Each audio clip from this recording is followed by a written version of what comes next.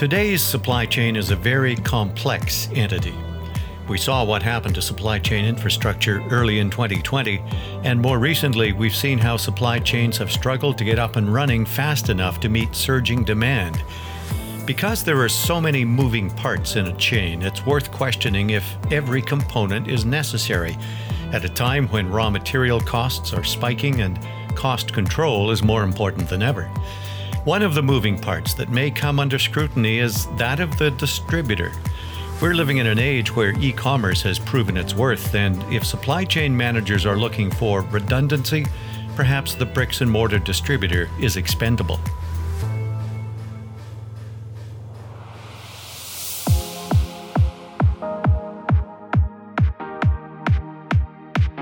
You're listening to Ahead of the Curve, the podcast series produced by Gerent, one of the leading Salesforce implementation companies in North America. I'm Chris Henry. In this episode, we raise the question of whether the distributor role has outlived its purpose, to be eliminated and replaced with a direct-to-consumer process instead. Our guests are David Morley, Gerent's VP of Manufacturing Practice, and Mike Simon, a partner in Gerent Digital, our digital marketing agency. David has 4 decades in manufacturing, either in senior management or in a corporate ownership role, while Mike has an extensive background in logistics, in addition to his digital marketing expertise. If the direct-to-consumer approach can eliminate the distributor from the value chain, surely that would create more efficiency, wouldn't it? Here's David Morley. I think that was my first thought. I talked to a distributor this week that provides security equipment, video cameras, servers, screen monitors, that sort of thing. And you can buy a lot of that material on Amazon. They give it to you the next day. The difference is that you get to choose which camera, which server, which specification, and it may or may not be correct. It's not the first time that I've ordered things from Amazon that I've sent them back, and I'm not a commercial person in that regard, but the way that the distributor described himself to me was, we can do that. We do more e-commerce. We do more drop shipments, but we have become more of an advocate for the product. So we visit site, we do material takeoffs, we advise on the right products, and that's how they add value, and that's the difference that they make. So it's value that's coming through service and through their I suppose you could call it their intellectual property, their knowledge of the product. Yeah, also they haven't lost sight of the fact that they've got product that's close to hand. So as they understand the number of projects that are going on regionally, they keep that material in their stores. He also told me that he was surprised at how many people still want to walk up to the counter and talk to an individual within the business. So It hasn't disappeared. It's transformed, but it hasn't disappeared. The jury may still be out on the usefulness of a physical distributor, though. A number of manufacturers have embraced a direct-to-consumer model that eliminates the middleman distributor. But as you can imagine, it's not quite that easy for a manufacturer to take over the distributor's role. There has been a move to direct-to-customer, or D2C as it's been called, and I think that you are taking on the role of product advocate if you're a manufacturer. I think in some cases it might work. In some cases it might be popular. It might be felt that you're cutting out some of the steps and profit margin erosion along the way, but I still think that the distributor has a real place in building materials and commercial projects. Now, if a manufacturer does decide to go the D2C route, can that allow them to reduce their price because they would be cutting out the distributor's share of the markup? You see, I don't know why they would do that. Reducing the price would be a mistake, because if you're trying to take advantage of the margin that you're experiencing, that would be one thing. You're also, as a manufacturer, you're taking on the role of the regional expert that knows what products would be needed. If you make the mistake of building the wrong products, the cost of holding $1 of inventory in stock for a year is probably 30 cents. And the discount that you're giving to a wholesaler is probably along the lines of that. The distributor still holds a role in terms of they buy the product, they pay for the product, they provide the product to the customer on terms. They're kind of a central banking system They're also an inventory holding system, which means that your warehouse isn't full. It takes a lot of the guesswork out of how you manufacture and when you manufacture. David raises a critical point when he explains that distributors can hold inventory on behalf of the manufacturer. Not only does that reduce a manufacturer's carrying costs, but as Mike Simon maintains, it physically places goods closer to the customer. Distributors in particular, as compared to, say, big box retailers, that's maybe a different discussion, but brick and mortar distributors, both from the perspective of storing inventory, because that's always going to be a requirement, getting inventory closer to consumption points. It's a significant initiative that, Amazon has really driven through their delivery models and delivery promise and so forth, and where it is that they're placing distribution centers to get closer to consumption points and so forth. So yeah, I think definitely brick and mortar plays a very important role for distributors. The challenge for them that's probably further down in the list of questions will be what to place in those brick and mortar facilities and how to do that in such a way where you're storing as little as you need to be able to meet the consumption requirements for the markets that you're distributing to, and then having the appropriate demand signals and storage models and so forth to be able to support that. Well, that's an interesting point. And one of the arguments that's made in favor of bricks and mortar distributors is the fact that they can provide sound product and application knowledge to a consumer that enters, the warehouse and can actually walk up to a counter and discuss a problem with a distributor. How relevant do you think that kind of aspect of distributors is playing or still plays today? I think that's very relevant, and it may be increasing in relevance. In fact, for all of the digital capability that we have for gaining product knowledge and watching videos and things of that nature, I don't know that anything replaces both the kind of situational knowledge that can be conveyed from an expert as it relates to something that you're looking to purchase, but also the level of trust that can be kind of initiated through somebody's expertise, their product knowledge, and so forth. So I think that's a very relevant aspect to talk about, not just for end consumers, but also for contractors who are, say, the buyers of a distributor, but may not be the ultimate end consumer. Contractors themselves that will need to have, kind of special arrangements relative to financing, and will need to continually have education, product knowledge, and so forth, to be able to satisfy what they're doing in their role in providing services to the ultimate consumer. So how has this digital world that we live in altered the role that a bricks and mortar distributor is playing insofar as a manufacturer is concerned?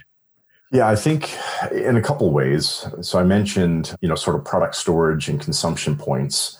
I think a really good distributor can provide demand signals to a manufacturer in such a way where the manufacturer themselves can optimize what it is that they're producing, how much they're producing, how much do they store at their facilities versus how much do they assume that they can store at their distributors' locations, the velocity of product that's moving through distribution networks and so forth.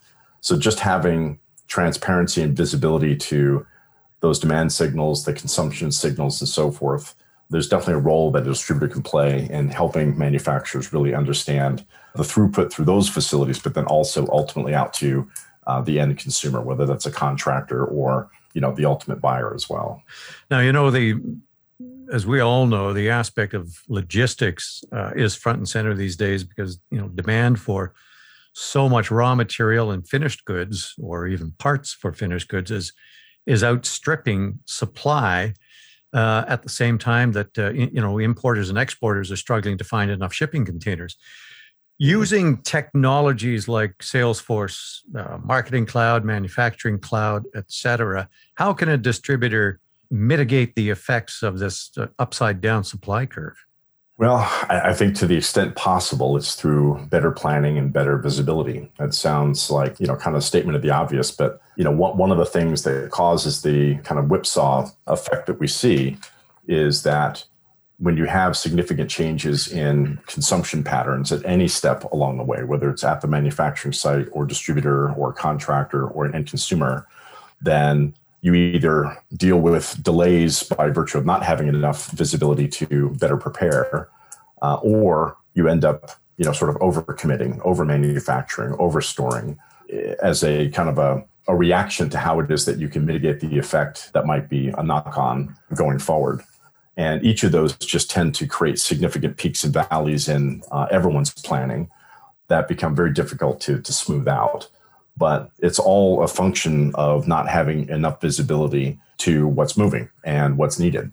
And, whether that's a function of sales forecasts and those being shared with merchandisers, for example, and better merchandise planning, and then ultimately translating that into capacity planning that you can share with ocean carriers for containers, to the point that you just made there, so that everyone can do longer, engage in longer planning cycles. That's where I see, Salesforce, Marketing Cloud, Manufacturing Cloud, for example, coming into play just as a shared platform, better visibility, better process integration, better data integration, and then ultimately getting to a point of better process orchestration amongst all of the actors within an ecosystem to be able to deal with not just the effects of what we're seeing from a COVID standpoint, but just tighter supply chains going forward, even once we're back to a new norm.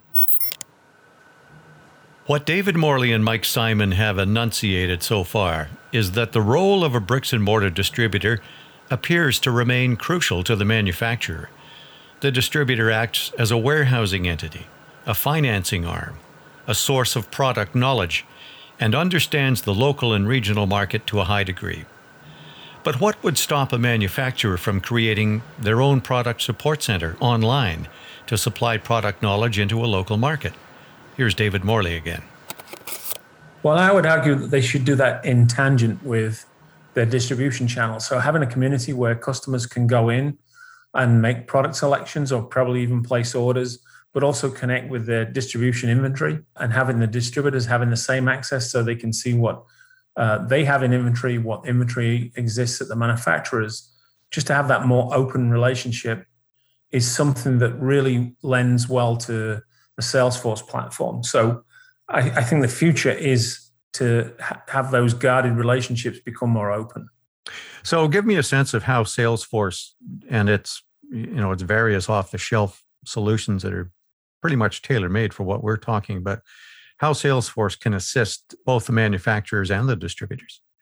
So if you're a distributor, having access to that community, seeing your own pricing, being able to place and trace orders. If you were acting as a representative, you could trace commissions. You could see what your sales plan was. You could trace your sales against previous year's sales and what your forecast is for this year to see how you're tracking. Also, that all products have different margins. So being able to track whether your mix is correct and that you're making the right sales mix for your financial expectations as a distributor, I think is really key. We've seen a ton of manufacturers fall back on the fact that we've got a growing marketplace and their backlogs are increasing. So having customers to be able to trace their orders directly and see where the shipments are, timing for projects, that sort of thing. So what I would say that your variable contribution margin is a really important piece. So understanding where you make money and where you traditionally have not made as much money or even maybe lost money because you've decided to take a hit to satisfy a whole customer. That analysis has to be ongoing. Your supply chain needs to be in connection with that analysis. Onshoring and reducing your supply chain length on the operational side is really a good idea. And understanding the value of your product and making sure your pricing is correct is really a good idea. Ignoring those things is a problem. And having that analysis done in the rearview mirror is a problem. It needs to be an on-time, real-time activity. And of course, that's where Salesforce really can play a role. Yeah, for sure. So if you've got your CRM information attached to your ERP information and you've got dashboards that are relevant to your strategic plan that are giving you information on a near real-time basis, you can make those decisions. So deciding not to make a product that has got less than average variable contribution margin, or making adjustments to the inputs to those costs to make sure that those margins increase, or decided not to manufacture those products and focus on the ones where you have more capacity and there's still market share. They're really deep decisions. I mean, they're not things that should be taken lightly. And I think they are things that don't get the right amount of attention. Whether it's the manufacturer holding inventory for a direct-to-consumer channel or the distributor holding inventory on behalf of the manufacturer, the fact remains that it's logistics that gets the product to where it needs to go. Today, logistics, especially around ocean shipping, is a disaster. Given Mike Simon's extensive background in logistics, I had to ask him the obvious question: how would you solve the shipping container conundrum? It's a challenge. I mean, it's sort of steeped in a lot of industry legacy, a lot of industry bad practices that need to be fundamentally addressed. So, for example, today, it's another sort of a whipsaw effect of what happens. By virtue of someone not being able to get capacity, you'll see a tendency for a shipper or a third-party logistics provider on their behalf booking with 5 or 6 different carriers at the same time, only to go with one that ultimately commits to providing the equipment in the space, and then they'll cancel the other 5 or 6 bookings, let's say. So it's a practice called phantom bookings, and it's pervasive. It's pervasive in the industry. So imagine if we were all going on airlines together, for example, and each of us was booking 5 seats on 5 different airlines, only to cancel 4 of them right up to the point of the flight. And airlines, from a yield management standpoint, would have just a nightmare on their hands. Either too much demand for too little space, or too much fall off and therefore vacant space. And that will cause a lot of other bad behavior, from a pricing standpoint, pricing into, that really bad behavior situation, or, requiring customers to pay penalties, for example, if they don't commit to the bookings or don't follow through with the bookings that they have. It's a long answer to your question, but there are fundamental things that need to happen that ultimately go back to what we were talking about earlier. So to the extent that the ecosystem as a whole can share better what their plans are, what their capacity needs are, and then actually deliver on those through very good supply chain orchestration, visibility, and so forth, then that would fundamentally address what's otherwise showing up as really bad behavior by virtue of that not being in place. So that's what's happening with the container industry right now. It's always happened, but it's greatly exacerbated by virtue of the significant change in the demand profile for containerized freight through COVID. And, only now are people really starting to discuss the fundamental aspects of it and how to address this issue more fundamentally. Because it's not just COVID. COVID obviously has had a global impact. But what happened with the Suez Canal, for example, last month with the Evergreen ship that got stuck in the Suez Canal, that caused 200 other ships to be delayed, diverted, and so forth.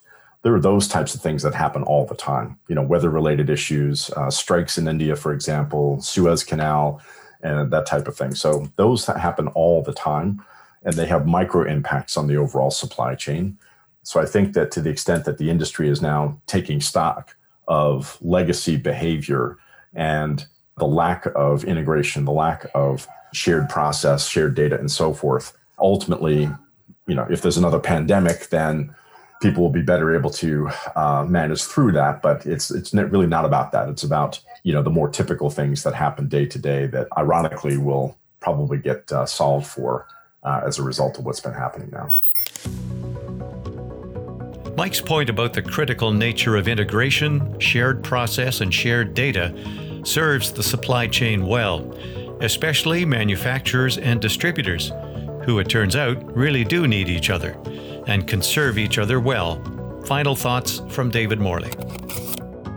Let's just try and wrap this up in one ball. So if you're a manufacturer, you need to have an agile supply chain. That doesn't mean buying it from wherever in the world for a penny less. It means having the right product available at the right time. So you can supply demand. If you don't supply demand, specifications will be broken and you'll lose the business. Distributors can be your best product advocate. So be open with them. Make sure the training's available to them. Make sure the pricing is correct and is at the value point, which might mean a price increase. But they will understand if you can explain the value. And make sure that your distributor has got the right product on the shelf at the right time and is talking to their key accounts, and that you knowingly and openly understand that they're talking to their best customers at the right time. That's the notion of the relationship that needs to be, in place going forward. You've been listening to Ahead of the Curve, a podcast series about applied Salesforce solutions in the manufacturing industry. Thanks to David Morley, VP of Manufacturing Practice at Gerent, and Mike Simon, partner with Gerent Digital, for their perspectives on the role of distributors in a digital world. Ahead of the Curve is produced by Gerent. Our technical producer is Dave Crine, owner of the Acme Podcasting Company in Toronto. I'm Chris Henry. We'll see you again.